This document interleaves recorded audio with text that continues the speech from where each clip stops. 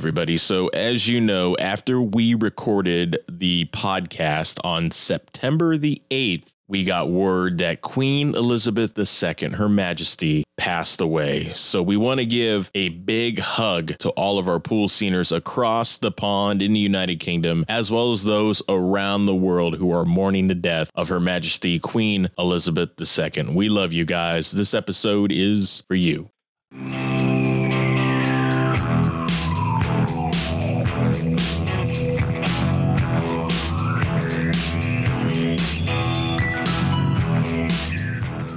Are you crazy? A man in a really nice camper wants to put our song on the radio. Give me a pen. I'm signing. You're signing. We're all signing. Said nobody ever in real life. Speaking of pens, this week's movie was written by Tom Hanks out of boredom while on the promotional tour for Forrest Gump. This is the Pool Scene Podcast on vocals. My co-host, Jim. Kevin, there was one time when I was bored as a kid and I literally bought a notebook and I decided to write my first script for, you remember the game Night Trap for Sega CD? Yeah. I wrote the sequel to it. Pretty bad. Night Trap 2? What did you have? I forget what, I think it was called like The New Revenge or something. The New Revenge. The New Revenge, not the old Revenge, The New Revenge. I wish it was called Retribution, Annihilation, Retaliation. I was like 9. I didn't know words that big yet. I'm more of a bass player, TB player. I'm Kevin. This week, we are doing 1996 film, That Thing You Do, written and directed and starring Tom Hanks. The banger himself. That Thing You Do, exclamation point. How many movies have exclamation points in the title? Ooh, Airplane? This was the first movie directed by Tom Hanks, but prior, he had directed an episode of Tales from the Crypt. Weird. An episode, everyone, Schwarzenegger directed one. You go back through Tales from the Crypt, it's like everyone has directed. I directed an episode. Is it a Dax break? An episode of Fallen Angels and an episode of A League of Their Own television series. I knew that there's a new one. I think it's on like Hulu or Apple TV. Yeah. I did not know that there was one immediately following the movie. Boy, I had no idea. In 93, I think it's from. Hank's only other film directing credit is the underrated Larry Crowne. In short, the movie is about a band who makes a hit song called That Thing You Do that launches them into temporary stardom. The song was actually written by Adam Schlesinger, the bassist of Fountains of Wayne. Rest in peace. The reason he wrote the song is because the studio was holding a contest with the prize being the winning song used in the movie. Jim, including live performances and snippets, want to guess how many times we hear That Thing You Do in the movie? Okay, so you got the accurate count. Yeah, you have hear it on the radio, them rehearsing, them playing it live. I'm going to say 15 times. Not bad. It's 11 times. Okay. I think it's more. 11 seems conservative. Yeah. But it's 11 times. Jim, we know Tom Hanks often means box office magic, but this wasn't marketed as a blockbuster. So how did it fare? State fair, if you want to pun. Please give us budget box office news number ones at time of release. From WUAB, Channel 43, where the news comes first. This is the 10 o'clock news. That Thing You Do came out on October the 4th, 1996, to a $26 million budget, only made $34 million. So, yikes. Lost money. But as we will probably talk about later in this episode, there's actually two versions of this movie. The theatrical cut, which was 108 minutes, and the extended cut, which added an additional 40 minutes. And those additional 40 minutes changes a big element of the movie. Now, like Kevin alluded to, the title song, That Thing You Do, as Kevin said, was written by the late great Adam Schlesinger. The song was released as a single, and although not as successful as was depicted in the film, the track did moderately well in the United States, peaking for 3 weeks at number 41 on the Billboard Hot 100. In November of 96, it also reached number 22 on the Adult Contemporary chart, number 18 on the Adult Top 40, and number 24 on the Top 40 Mainstream. It was nominated for Best Original Song at the 69th Academy Awards, as well as Best Original Song at the 54th Golden Globe Awards. Speaking of music, we're hitting the charts here. This movie took place in the summer of 1964. So here are your top 5 songs from the Billboard charts on July 25th, 1964. Number 5, Stan Getz, The Girl from Ipanema. Oh, Kevin, one of your longtime favorites. Memphis by Johnny Rivers, I Get Around by the Beach Boys, A Hard Day's Night by the Beatles, and you guys are going to have to hang on to find out what's number one later in the news. Sticking with 1964, Kevin, I feel that we should talk about the news of the time in 1964. This is the CBS Evening News with Walter Cronkite. President Johnson signs the Civil Rights Act and Voting Rights Act into law. Teamsters president and union leader Jimmy Hoffa convicted of fraud and conspiracy. Kevin brought up the fact, and he's turned me on to it, the Crooked City podcast with Jim Traficant and the Mafia here in Youngstown. Kevin, as we are headed back to the moon, at least we're trying to, the Artemis launch has been scrubbed, but it looks like we're going to try again at the end of the month into October. Ranger 7 takes 4,316 pictures before crashing onto the moon. Whoops! Now, Kevin, normally this time we would throw it to MTV News and Kurt Loder, but Kurt Loder was just a kid at the time. So I think it's time for Dick Clark to bring out the news. What up, Dick? From Philadelphia, it's time for America's favorite dance party, American Dance Band. The star of our show, Dick Clark! Jan and Dean's Surf City became the first surfing record to go to number one on the charts. okay. Hell yeah, Jan and Dean. And the Beatles album A Hard Day's Night comes out, goes straight to number one, and stays there for 14 weeks. Beatles were a juggernaut. Should be sleeping like a log.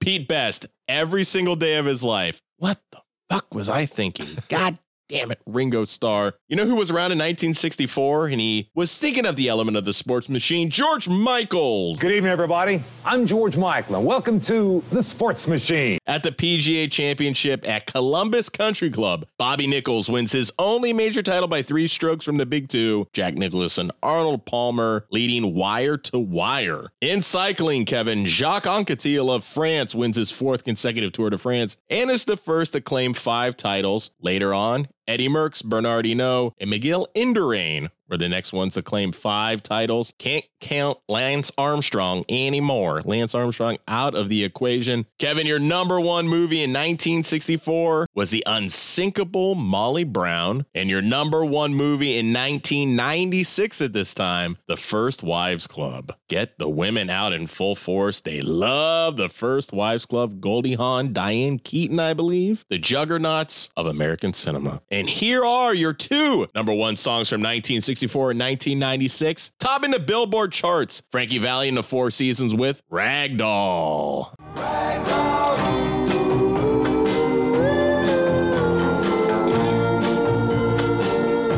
Another great song. And then the song that stayed at number one for 14 weeks to the point you could never get it out of your head. Los Del Rio, the Macarena. Hey, Macarena. And a song still to this day that will not die along with the dance. And that's all that was going on at this time in October 1996, in July of 1964. So George Michael was born in 1939. Oh, so it would have been perfect for In this. 1964, he was working a 6 to 10 shift until he was reassigned 5 to 9 early drive time in Milwaukee at WRIT. Perfect. So George Michael was just preparing himself. Yeah, he was around. So the song that plays during the film's opening credits, Lovin' You Lots and Lots, is credited to the fictitious Norm Wooster Singers. You got me all tied up in knots, and I'm loving you lots and lots.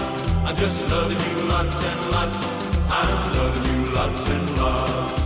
Actually written by Tom Hanks. Ooh, nice. We're going to be discussing songs by fictional artists later. Let's count it out into the plot. 2, 3, 4.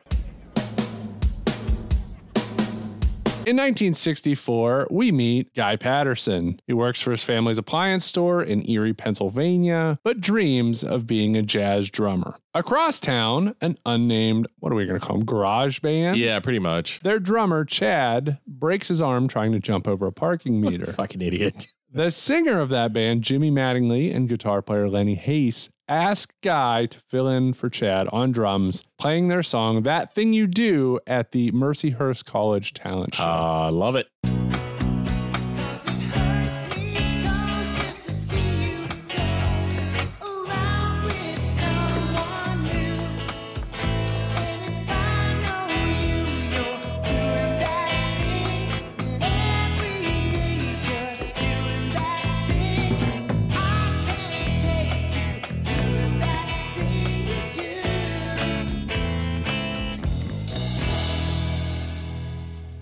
Despite practicing beforehand, Guy apparently becomes possessed by the beat and plays a much faster tempo than rehearsed. 1, 2, 3, 4. Yeah, that's too fast, Guy. Slow down. Come on, slow down. Too fast. Slow down. Jimmy wanted it fast, but I think it's slow, or whatever he says. He's explaining it all to his girlfriend. Jimmy's pissed, but Lemmy. If you want to gamble, That thing you do. the thing you do.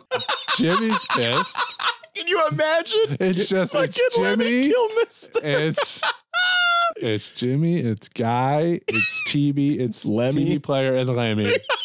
I don't think this guy works with us, man. How old are you? I'm 19. I was editor of the school magazine. So Jimmy's pissed. Lenny goes on along with it. He's trying to get Jimmy to speed up. They win the talent show, get invited to play a paying gig at Villa Piano's, a local pizza joint by the airport. You know, you guys are way better than anything. I told my parents I was going over to my friends Bobby and Joanne to study, but I didn't. I came here instead. I'm stooping to subterfuge for you guys.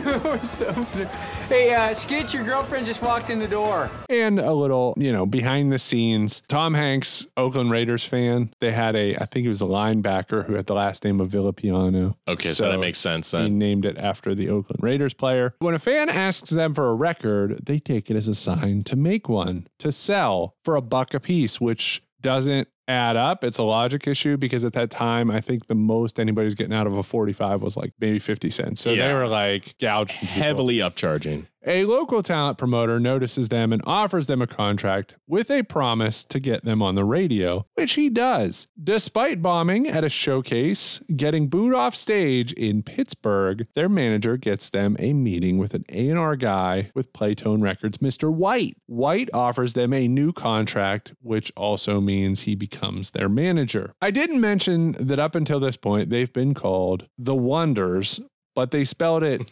Oneders. The Oneders. So like the number one ders. Since this led to them often getting called the Oneders, or Oneders, as Lenny says, Mr. White changes it to the proper spelling of the Wonders, which, as Lenny says, like I wonder what happened to the Oneders. They go on the Playtones Records tour of state fairs. It's very important you don't stink today. Hey, I make no guarantees. We bow, right, in unison, and we're off the stage before the applause dies out, right? What if they want an encore? You unplug and you run off stage.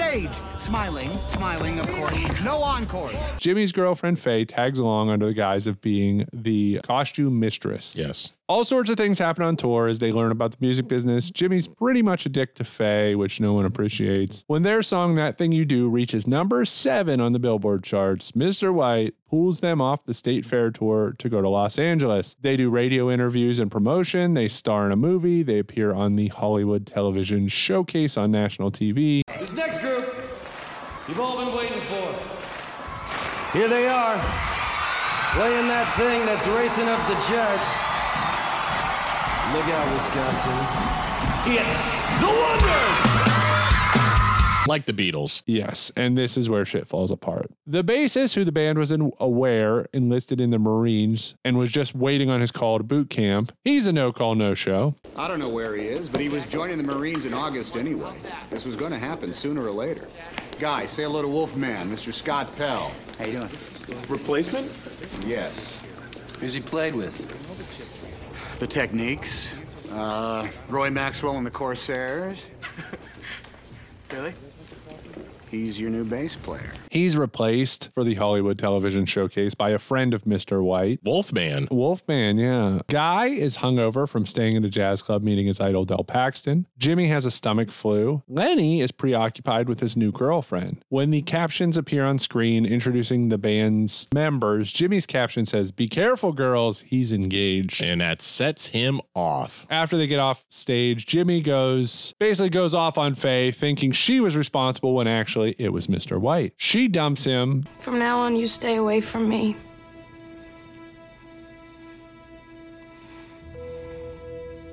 I have wasted thousands and thousands of kisses on you.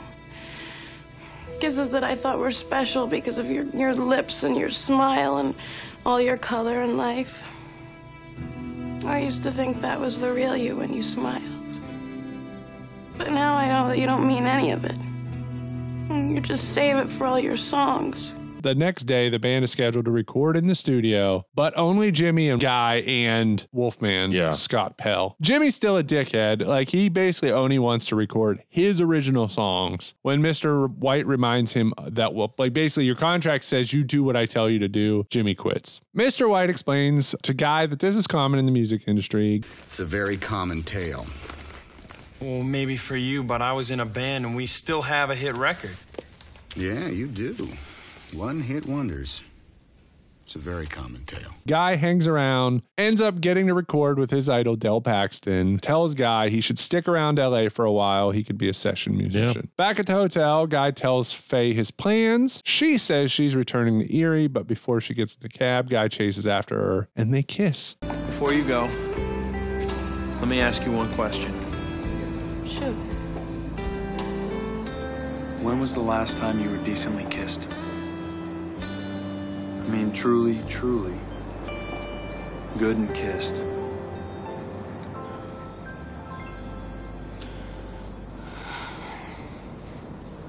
Dave Gamelgard, New Year's Eve, 61.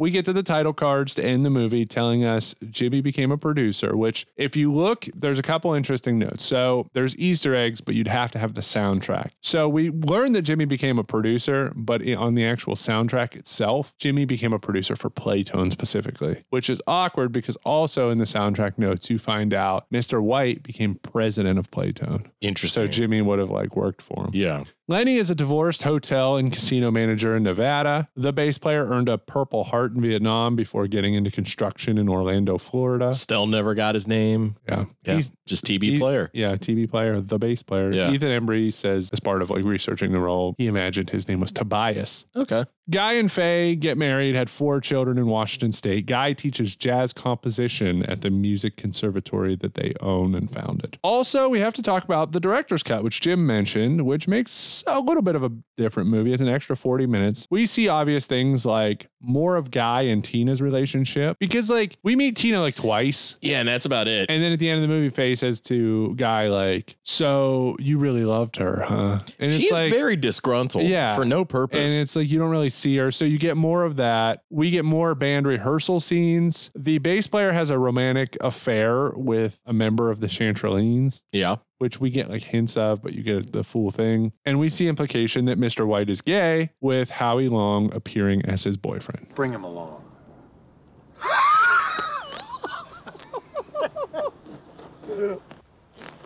From Mr. Pouty to this. I don't think so, Guy. You won't remember much of this conversation, so check with the hotel operator in the morning. She has all the information. Lloyd, please, let's go before it gets too late. Bye-bye. Good night.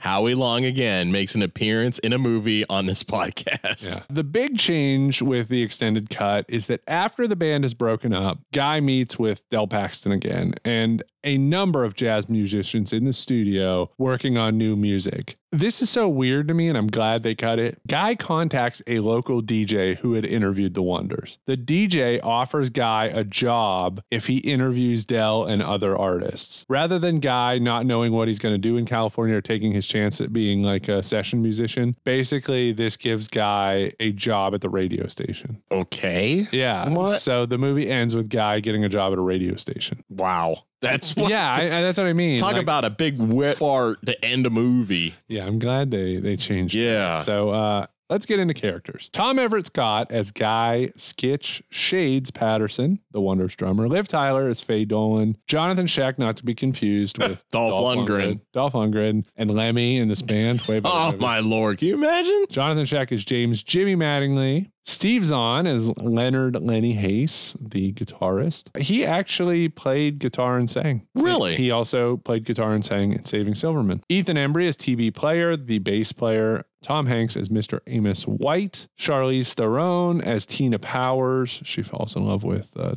dentist. She was the first person to audition and sign on to be in the movie. Bill Cobbs as Del Paxton. Giovanni Ribisi as Chad, the original drummer. Oba Bubatunde as Lamar. Alex Rocco as Saul Seiler. Chris Isaac as Uncle Bob. What else do we want to mention? Kevin Pollak. Vic Boss Koss, whatever his name is. Yeah, the boss Vic Koss. Paul Feig as the disc jockey. Clint Howard, brother of of Ron Howard. I think you unfortunately have to say that. Yeah. But he's the jazz DJ. Bryan Cranston appears as Gus Grissom on the Hollywood Television Showcase. And They had some deep cuts that ended up becoming like a popular thing later. Rita Wilson. Rita Miller. Is Tom Hanks' wife. She plays Marguerite. Colin Hanks, Tom Hanks' son, is in the movie. And Elizabeth Hanks, their daughter, is in the movie. So they basically like stuff them in the backgrounds and stuff. Howie Long, only in the director's cut because he was cut from the theatrical release. And so, Jim, which actor or actress gives a passable performance designing any non-lead character still scenes? Lenny provides. Lenny's incredible. He's mine. I mean, he provides those moments. Lenny, give me that paper. Give me the paper.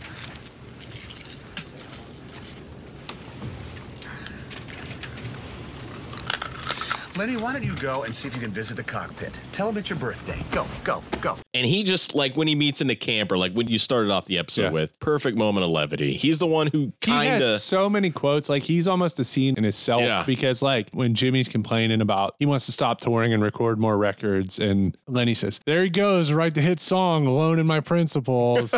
And then Lenny, when he's being interviewed on the news, and basically the guy's like, here we are with the Wonders, like, for their state fair. And he's like, oh, no, I got livestock in the competition. I got a pig. He's perfect. He's great. He's so damn good. Let's move on to best scenes. So I'll go first. I'll say in the diner when the band is trying to decide on a name, we heard, so the herdsman, Jimmy is like Jimmy and a herdsman stuck on the herdsman, which, and he ends up using that after this movie ends. So they're trying to decide, and it's funny because he's just naming some, but the ones not spoken out loud, if you pause it and look at his notebook, are the Dollars, the Lords of Erie. The Lords of Erie. It sounds like a metal band. I have to be careful how I say this one because it's like a play on the Pistons, but it's the Pistoons. The what? The Pistunes.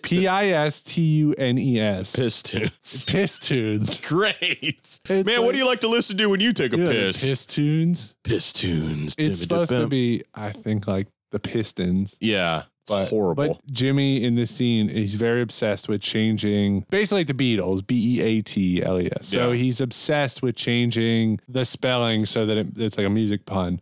The Wonders. Lenny. Yeah, it looks like the Oneaters.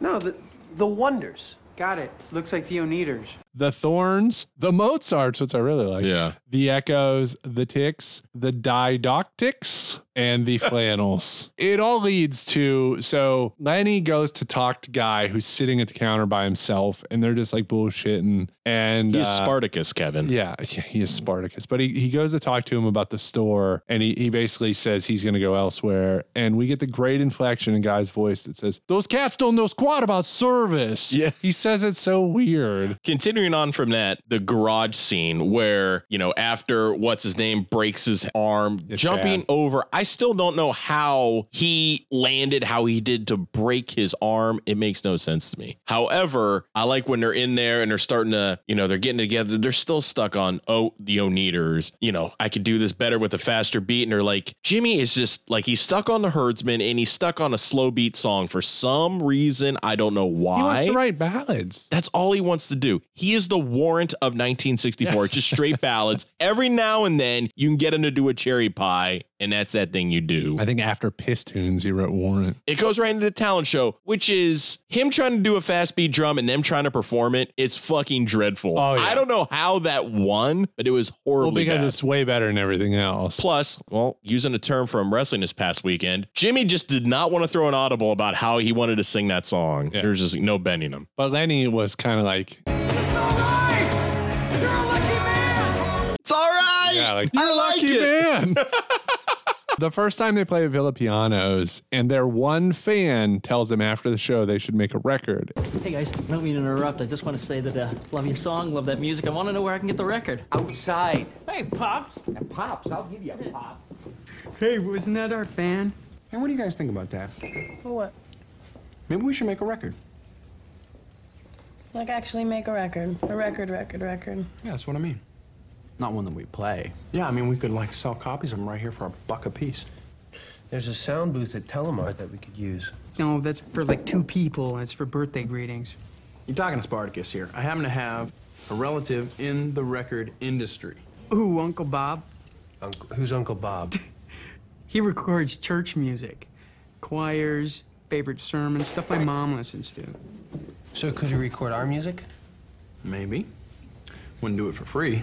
And we'd have to watch our language. And it like clicks for them. It's like they hadn't thought about it because so basically, they won the talent contest that you said. And like the guy just walks up on stage. This dude, which I mean, we've seen that kid in multiple movies. Yeah, he's that kid. He's the Aaron Burr milk commercial guy. Yes. But he was in a bunch of stuff growing up. So the dude from Villapianos just walks on stage and it's like hilarious because now there's such heavy security for everything. Yeah. But this dude just walks up on stage and he's like, I gotta have you. Come play at Villapianos. So they go play at Villapianos. They get a bonus because so many people came in to dance. Yeah. So this kid's like yelling at him from the back and he's like, we want to dance and meet girls. How can we dance and meet girls? If they're playing Jimmy Slow songs. So they play That Thing You Do. And I think the second time they play Villapianos, they come with some faster tunes. Little Wild One. Yeah, Little Wild One. So it takes him telling them you should make a record for them to be like, whoa, we should make a record. Guy's uncle, the recording at the church. Chris Isaac. That's right. So fucking weird. They got Wicked Games here in this movie. The funny thing about that Villapiano scene too, there's an alternate shot of that movie in which, they play a Little Wild One. It's more peppy. A riot breaks out in Villapianos. This guy? Come on, break, yeah. Come on. Hey, it's a riot. Thank you. No. This means that they want an encore. Oh, yeah. Because everybody is just nuts. Then people start chucking shit at the stage. It's absolutely bizarre. So my next one, I can't believe his name is Amos. That's so weird. Mr. White tells Jimmy at the end, you have to be here or you violate the contract. And then that arrogant Jonathan Sheck plays probably one of the most underrated pricks in movie history in this movie, in this role, where he's like, I quit. I quit. I quit. I quit, Mr. White. how fucking stupid could you be? You were Mr. White. You were so obsessed with Jimmy and the Herdsmen, you are willing to throw away literally being the #1 band in the country because you were so obsessed with your own ego, CM Punk. Yeah, I mean, that's true. It's like you can take both sides of this. Like, because what happened for Jimmy? It still worked out. Yeah. He probably got to play his ballads. He got to be in the Herdsmen. Granted, not as popular, but still. Well, he had hit records. Yeah. I mean, he's producer. Yeah. I mean, Guy, the nice guy. I mean, I guess what he got. He wanted to, but my next one, the first time That Thing You Do is played on the radio. That was my next one, too. Got a new record out. Just won the Mercyhurst Talent Show a couple of weeks ago. This is Erie's own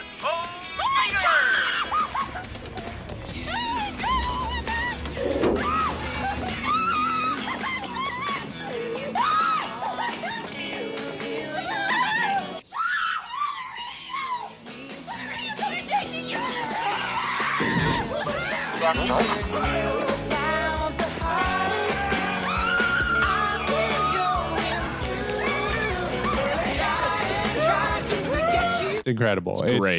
So their new promoter tells them they'll get played on the radio. We see Faye walking down the sidewalk and she's handheld radio. And then we see TV player coming out of the uniform store and he turns it on and they kind of connect with each other. They immediately run to Guy's parents' appliance store. That tracking shot of them running down the sidewalk. Yep, in downtown Erie. And then they turn it on all the radios in the appliance store. Yeah. And then Lenny and Jimmy pull up and I'm pretty sure they just leave their car in the street. They just leave it in park, and doors then they open. Run, everybody's hugging. It's awesome. It's a great scene. They're all celebrating hearing their song on the radio for the first time. And you find out they played it 3 times the first day. Yeah, which is great. And I wonder if he had to pay any extra for that or do any favors because we really don't know the background that much of that guy. But he just isn't in a camper. Stew in his camper. Would you willingly walk into a camper and sign a contract off a guy? I mean, Guy is a little bit hesitant. He is there's trepidation. Like, hey, you're the drummer. And he's like, yeah, do you want to buy a record? And he's like, I don't want to waste any more of your time. Step into my office. And Guy's like, what? I call the fucking cops. Yeah. I have Guy at the Blue Spot getting drunk, watching jazz. That's awesome. Gets to meet his hero, Del Paxton. Hey, Lamar, is there any place around here with really good jazz? Oh, you want good jazz? Good jazz. Let me ask you a question. Who played cornet for Jacques Sinclair on Vital Stats? Scotty McDonald. Get in the cab.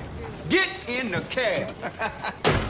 Take this young man to the Blue Spot. The waitress is trying to fuck him so bad. Oh, big time. And he's just no-selling it. And then, and she's like, she might as well say, don't drink too much because I need you to get it up. Like, later.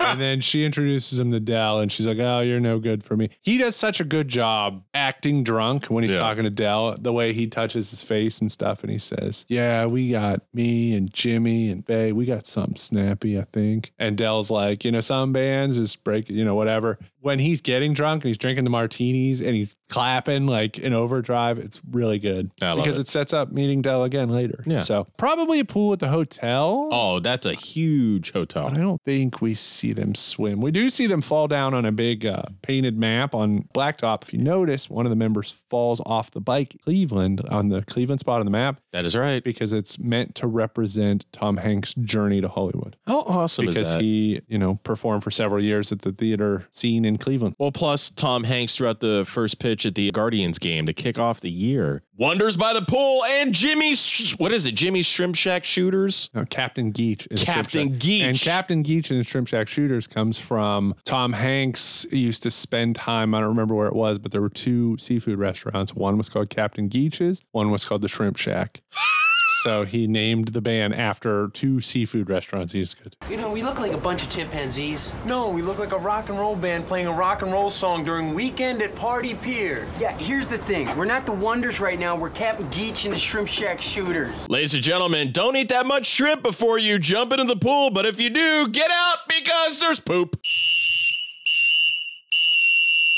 Another super weird fact about that scene is, so they're at Weekend at Party Pier. They're in a major motion picture. Yeah, it's like those old throwback, like Annette Funicello type movies. Yes, like Beach Frankie Blanket. Avalon. Yep. Beach Blanket Bingo. Bingo. The director of that movie, of Weekend at Party Pier, is Jonathan Demme, the director of Silence of the Lambs. So somewhere before Silence of the Lambs, he directed Weekend at Party Pier. Wait a minute, guy ate Faye? Literally? So I think, like, in doing this research, I'm like, I feel like we've done this before. We have covered fictional bands before and fictional music artists. And maybe it's just because we discussed what songs and stuff they did. But this time we are doing best songs by fictional artists. Like, so from movies or television. Hell, if you want to do a song from a magazine, I'm fine with it. Whatever. I love magazine songs. You just have to guess how it sounds. So I went first on scenes. Jim, you go ahead and give us your number 5. My number 5. You all, everybody, Drive Shaft from Lost. You all, everybody.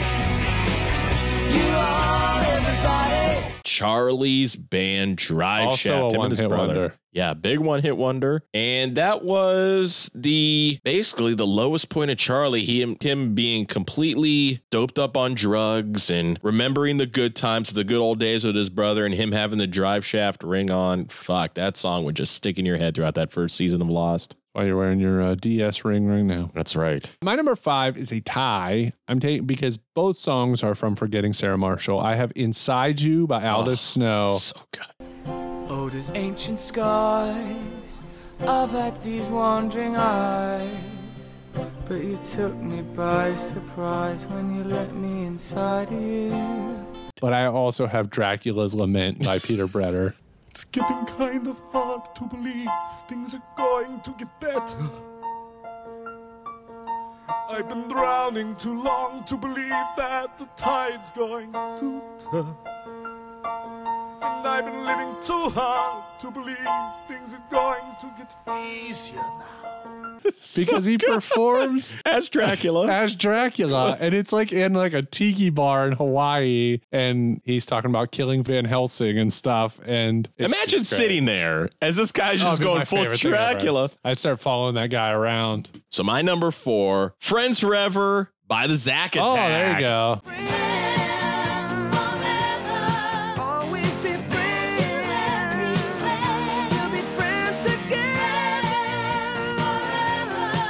Such a great one. We'll never forget that song growing up as a kid and it just being stuck in your head. It's like the Behind the Music or the Casey Kasem episode. And much like this movie, same thing happens. Friends hit it big, fall apart. But don't forget, there was also their second hit, Did We Ever Have a Chance? Yep. The fucking ballad. Anytime we could see Slater and Jesse sing and the voices were not right.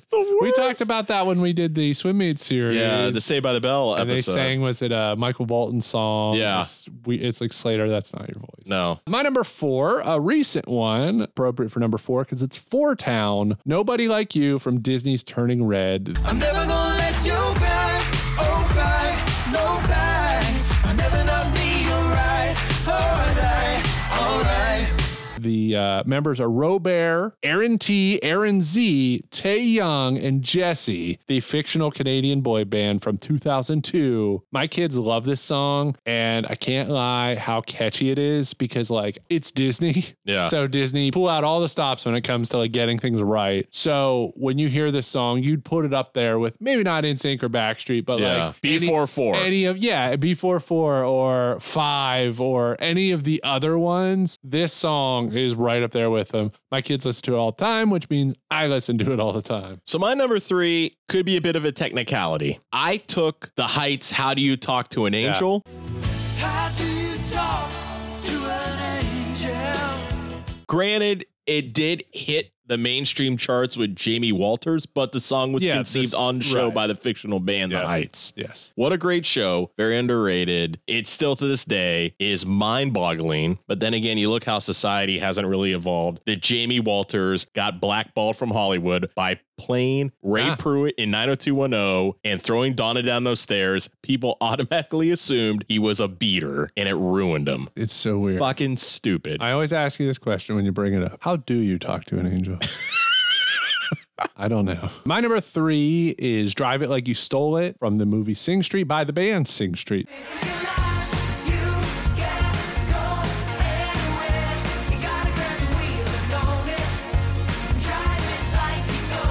Such a charming fucking movie that I think about like every day. I love that movie. This is a great song, a catchy song. So the whole movie Sing Street, I think it's Irish, and it's like about a neighborhood kids who start a band, but they go through these phases, like where they're really into The Cure, so they sound like The Cure, and then they're really into like new wave, so they sound new wave and stuff. But this one, Drive It Like You Stole It, is such like an 80s upbeat, like awesome song. I think about that movie all the time. You know, take a day, watch Sing Street, everybody. So my next, you don't have to take the whole day. It's only an hour and a half or something. But It's still, not like screw it. not 17 Spread it out. hours. So my next one, they had a bevy of songs. They had 2 albums. They had a cornucopia, if you will. But their first one is what made it big for them. Together with You Plus Me Equals Us. Never come between us, but we'll always have our calculus. I know my calculus.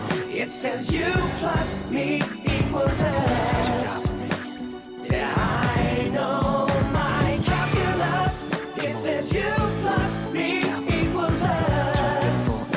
The Calculus I almost song. mentioned this when I picked Four Town, and I was like, no, because it's probably still going to come up. It's a very underrated. I think we're going to cover this one day. That MTV movie was really fucking good. And Chris Farley's brothers sang. They all sang. And then you find out the kid to play QT actually died. I forget, he had some sort of like kidney or liver disease that he died of. But dude, really talented guys that it parlayed it into a movie, to a TV series, to 2 records. Pretty damn amazing for a fictional band. Yeah, it was. And they stayed in kayfabe. Yeah, I think that the only problem I have with it is that the movie's just not very accessible. It's not. I was able to rip it off of fucking LimeWire years ago. Like if you could just go to Paramount Plus and stream it or something, I'd say, yeah, let's absolutely. Makes it tough. Number 2, also Disney, specifically Pixar. It's Remember Me from Coco. For even if I'm far away, I hold you in my heart.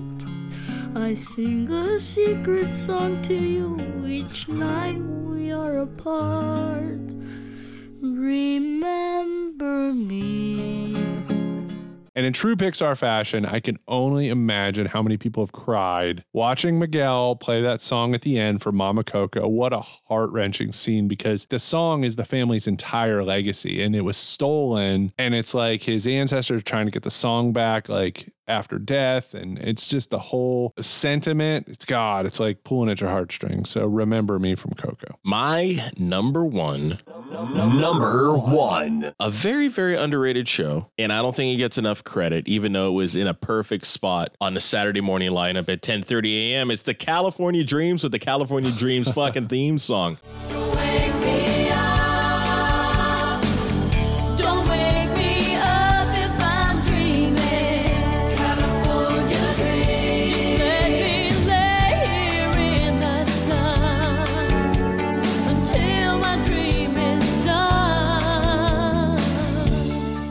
Dude, such a good song. Yeah. It worked out perfectly. It was perfect for the go back and show. watch that. It probably is hard to watch. Like some of those Saved by the Bell episodes are like, what? It was a lead in or a lead out? It was the lead out because Saved by the Bell was on at 10. They were at a 10:30 slot. They also had CITY. You can see why. City Guys. My number one. Number one. That Thing You Do by The Wonders. Yeah.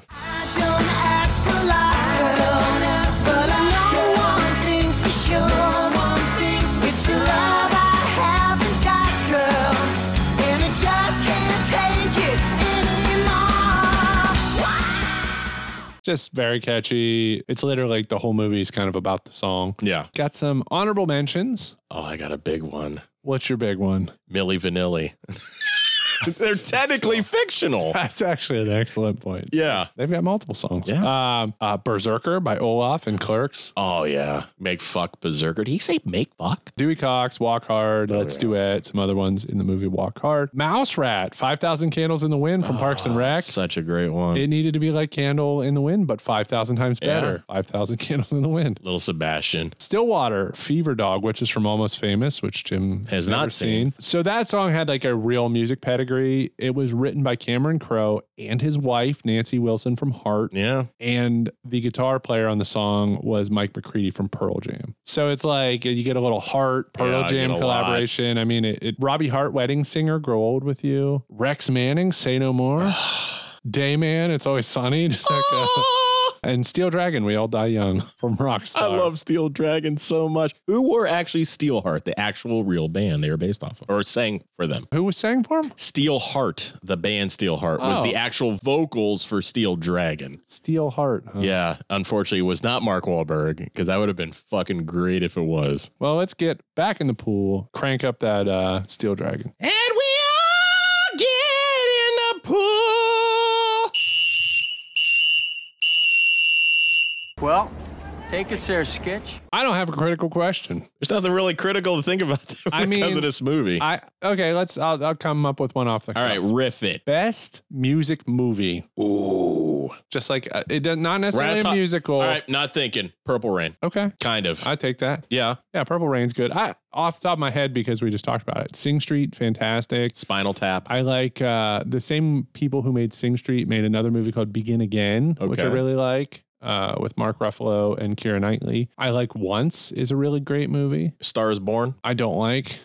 I haven't seen it. I don't know. Oh, so there's the scene where Bradley Cooper pisses himself at the Grammys. Perfect. And it's just too embarrassing for me. He's up there accepting an award and he's tilting back and he's pissing himself in front of the audience at the Grammys. I'm like, it's cringe. Yeah. I don't know. So Pool Sceners, take this opportunity. Let us know your favorite music adjacent movie. Notice one of the songs we didn't mention was Peter Weller's song from Buckaroo Banzai. Oh my God. We totally forgot that. And the Lone Rangers. Yeah. Not a fictional song though. It's a Degenerate? Yeah. What was real song. Oh, okay. Real song that they just like borrowed from okay. So, all right. Well, no one that I want in my band, anywhere near my band. Could you imagine? Is Mr. David McCall. It all could have been different, Mr. Walker. You should have allowed nature to take its course. Sing the fucking song. Come on there. It's called Nicole Forever. Yeah. Look at my stomach, okay? All right, Logic. Now, you brought up earlier that you liked it, but I will say, doesn't the Guy and Faye stuff come off like a whole Jesse's Girl vibe? Jessie is a friend. Like the day after her and Jimmy break up, Guy kisses her. Like, how long have you been eyeballing your friends? Not that Guy and Jimmy are really friends. They're not. They're just acquaintances. Still, that's your bandmate's girlfriend. Yeah. And then you could say, well, at least he waited till they broke up. But still, it's like, I wouldn't say sloppy seconds, but it definitely is shitting in another man's pool. The next day. Like, it is bizarre. But it might have been one of these things where she or both of them stopped loving each other a long time ago. It was just convenient. I mean, I think the thing that helps is the scene where she says, I have wasted so many kisses on you and shame on me for closing my eyes so tight when I kissed you because you save all of this for your songs. And turns out the whole time she's been thinking about Dave Gamelgard at New Year's Eve. 1961 or whatever she says. How is it that Tina is just so annoyed by the sheer talent that Guy actually has?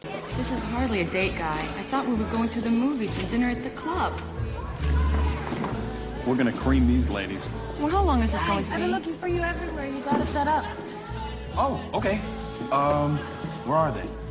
Right straight back, through the door, by the stage. Great. Tina, this is Faye. Hi. How long is this going to be?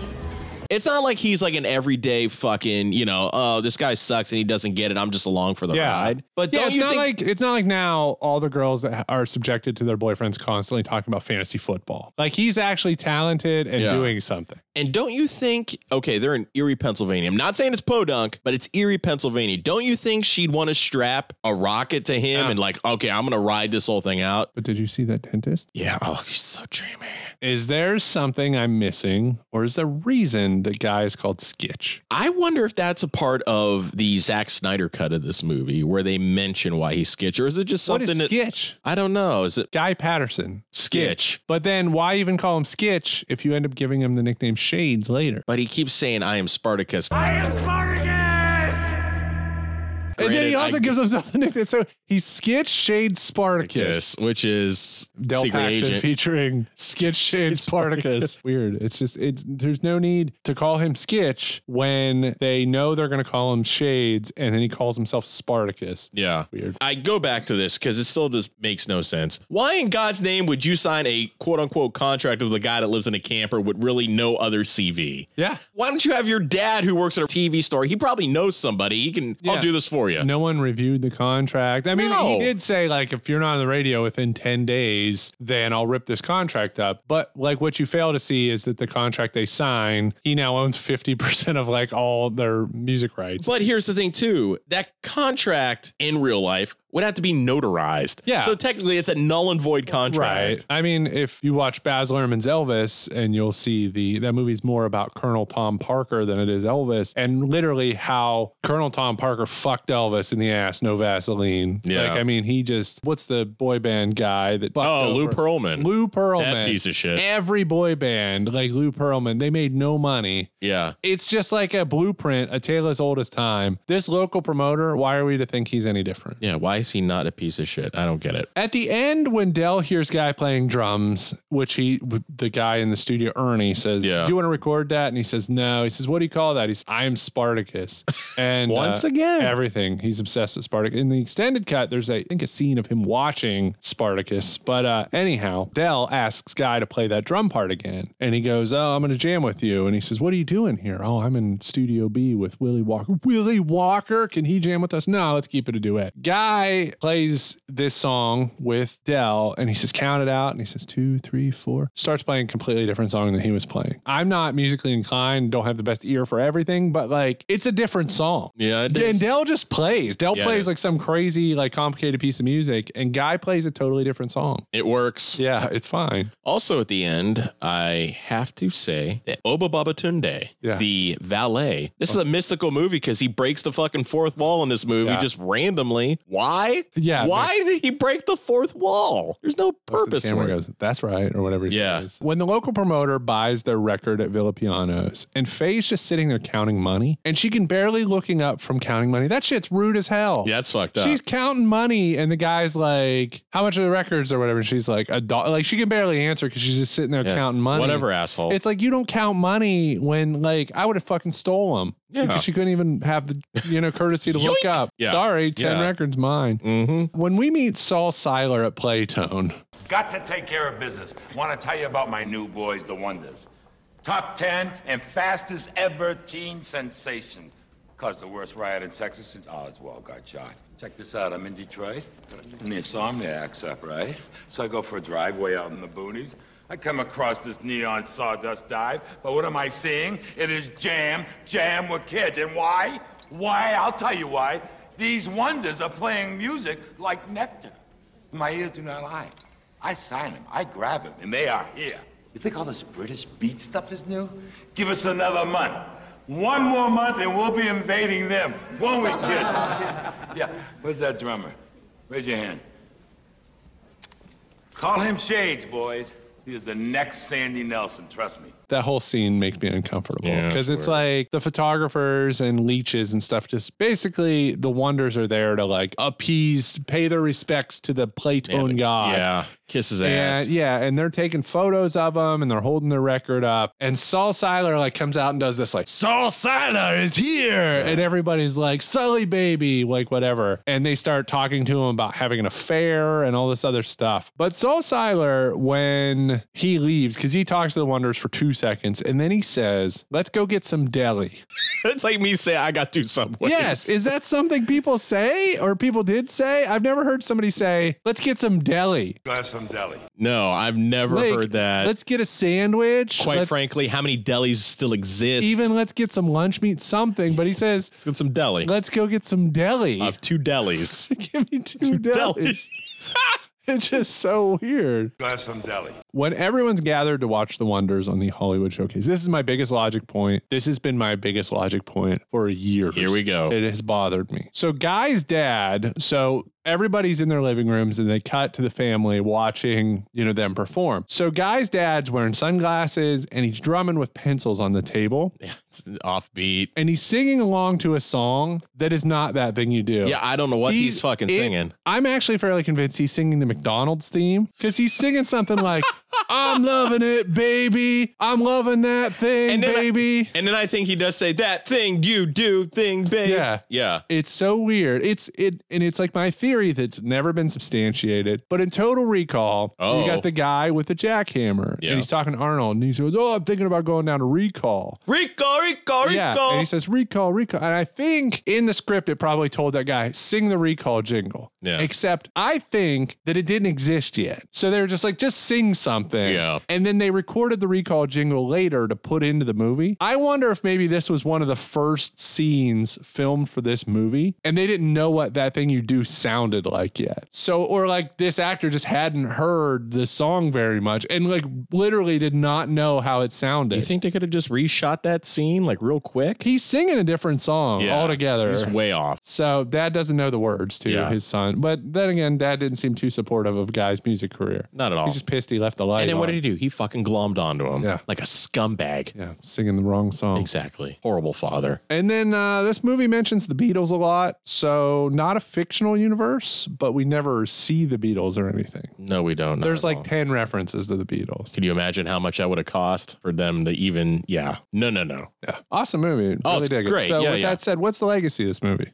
Well, I mean, the legacy is it's one of the best. It's not one of the most prolific movies of all time, but it totally turned on people to, especially in 96, where music at the time started going more towards rap and stuff like that. Then all of a sudden you have this old school 60s song start charting. And then people are like, ooh, Tom Hanks is involved. And all of a sudden this connected people to another genre of music, much like Guardians of the Galaxy and their soundtracks and stuff like that. I put this movie, and not just because Ethan Embry's in both, but I'd put this movie sort of in the category like Empire Records, where it's very enjoyable. It is. I have like... It's a multiple watch movie. Yeah, you can watch it all the time. It never really gets old. It doesn't drag on. It's really well paced. It's enjoyable. If That Thing You Do's on TV, turn it on and watch it. There's not a lot of like huge gaping issues. I mean, I'm complaining about the guy saying, let's get some deli. So yeah, it would have been interesting if they would have went with the extended cut as the actual cut. I'm glad they didn't. I mean, it would have been interesting, not saying it would good, because the gay angle is quite interesting, but I understand why they cut it because it doesn't really have anything to do with the main crux. No, it doesn't. It makes me wonder what Tom Hanks was thinking with that. Yeah, because he wrote it. Yeah. Right. I guess it does because it's the 60s. Yeah. You know, it's sort of... Super no-no. I like Goofy played himself. Mickey Mouse played himself. We got to see the Matterhorn, which didn't exist yet in 1964. So we got to see... Oversight. TB Player riding a ride that didn't yet exist. Stick around for some plugs. Hey guys, I'm Dana, and you're listening to the Pool Scene Podcast. Pool Sceners, thank you once again for checking out this week's episode. And don't forget, like, comment, subscribe, rate and follow Apple Podcasts, Spotify, and Podbean. Check us out on Facebook, Instagram, and YouTube at Pool Scene Podcast. Make sure you join the Pool Sceners group on Facebook for exclusive content and we are starting a Twitch channel.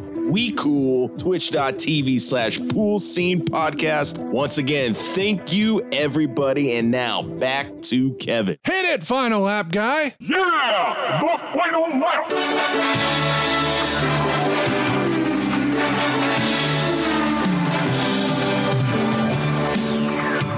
So if you're a good little pool scener and you want to be the teacher's pet and you listen through the plugs, even though you know where to find us on social media, you will notice in our newest plug installment, there is a familiar theme back there for other roller coaster and theme park enthusiasts. It's the Millennium Force theme. Oh, it's so good. Which I always think is like waterboarding for the employees to have to hear that song for 16 and a half hours. 16 hours a day, every day.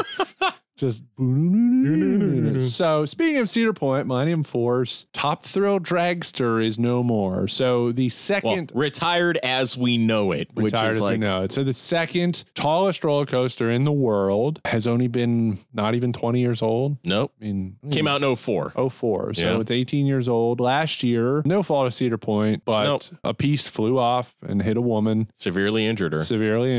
And so they did not operate it this year. Yep. Top Thrill Dragster overall is what, a 16-second ride? Isn't even that long. Yeah. It launches you up a hill. You are at the top. Crest at 420 feet. And then you come back down the other side and it's over. And it's often over an hour wait, 2 hour wait. So it breaks down a lot. I'm glad I rode Top Thrill a couple times. I got it. But I don't need to ride it anymore. I rode it once and that's it. There's not much to it. So I'm glad to see it go as long as they make proper use out of the space, because it is a big focal point of the Cedar Point skyline. Yeah, that you can't miss it. And that's what you look for when you're driving into town and stuff. So, but when we hear retired as we know it, I'm thinking that they're probably going to like modify certain systems, because I know it's a fortune to maintain it and fix it up constantly. So I wonder if they're just going to like change the launch, change the cars, repaint it, and put another name on it. It's an opportunity for what I've always wanted, because since its inception, I always called it Top Thrill Hamster.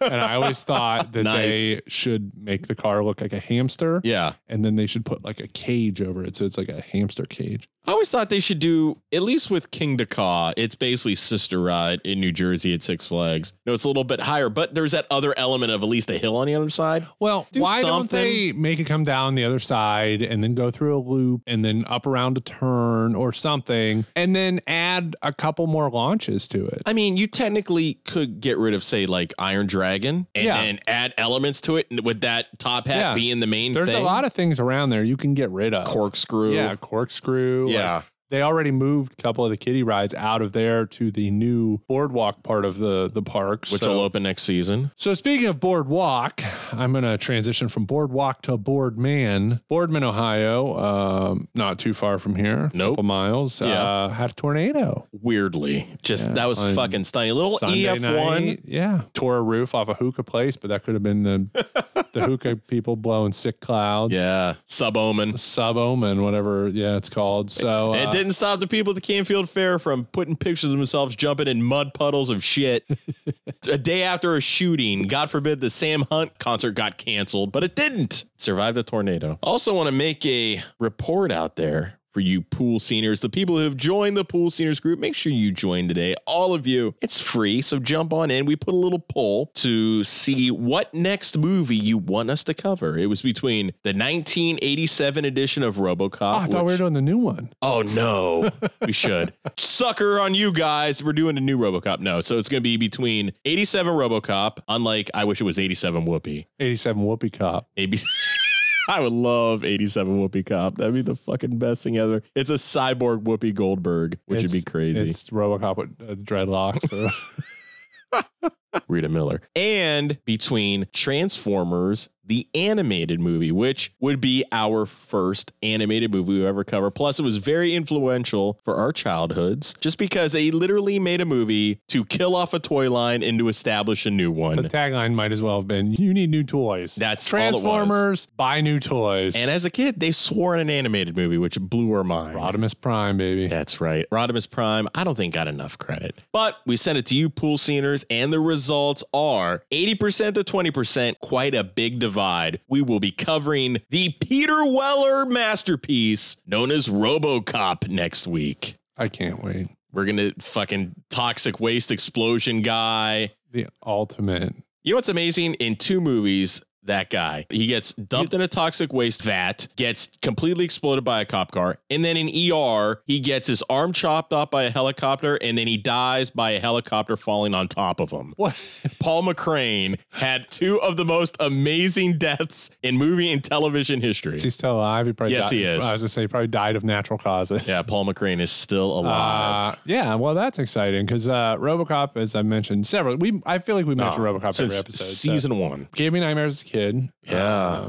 Because it's just so violent. Seeing Peter Weller get shot. And we're doing a Criterion collection of it. So that scene is so gruesome. Shot much more. Yeah. So we're going to do RoboCop. I'm very excited. We're going to do the whole ED 209. We're going to talk about the RoboCop cartoon. Yeah. It's so weird that they had a fucking so cartoon. You take one of the most violent movies ever and then you... It's RoboCop and Ultra Force. Yeah, it's they like, should have God. made... As long as the toxic sludge guy should have been in the cartoon. I wish they would sidekick. I wish he would make like a NECA figure of him full my toxic. God, what a out. good idea. I would so buy the damn thing in an instant. I'm gonna start a Kickstarter. Somebody make one. Toxic sludge RoboCop. I want toxic sludge RoboCop guy. Then in RoboCop 2, we get the nuke. I want the nuke kid and then the nuke canister. And then I want Lemmy from Motorhead in That Thing You Do. Have I ever told you boys you look real good in gold? Yeah. Mr. White. All right, everyone. Yeah, thanks for joining us for That Thing You Do. We love the thing that you guys do out there, following us on social media, interacting with us, voting on our polls. And until next week, join us for RoboCop. Silencia!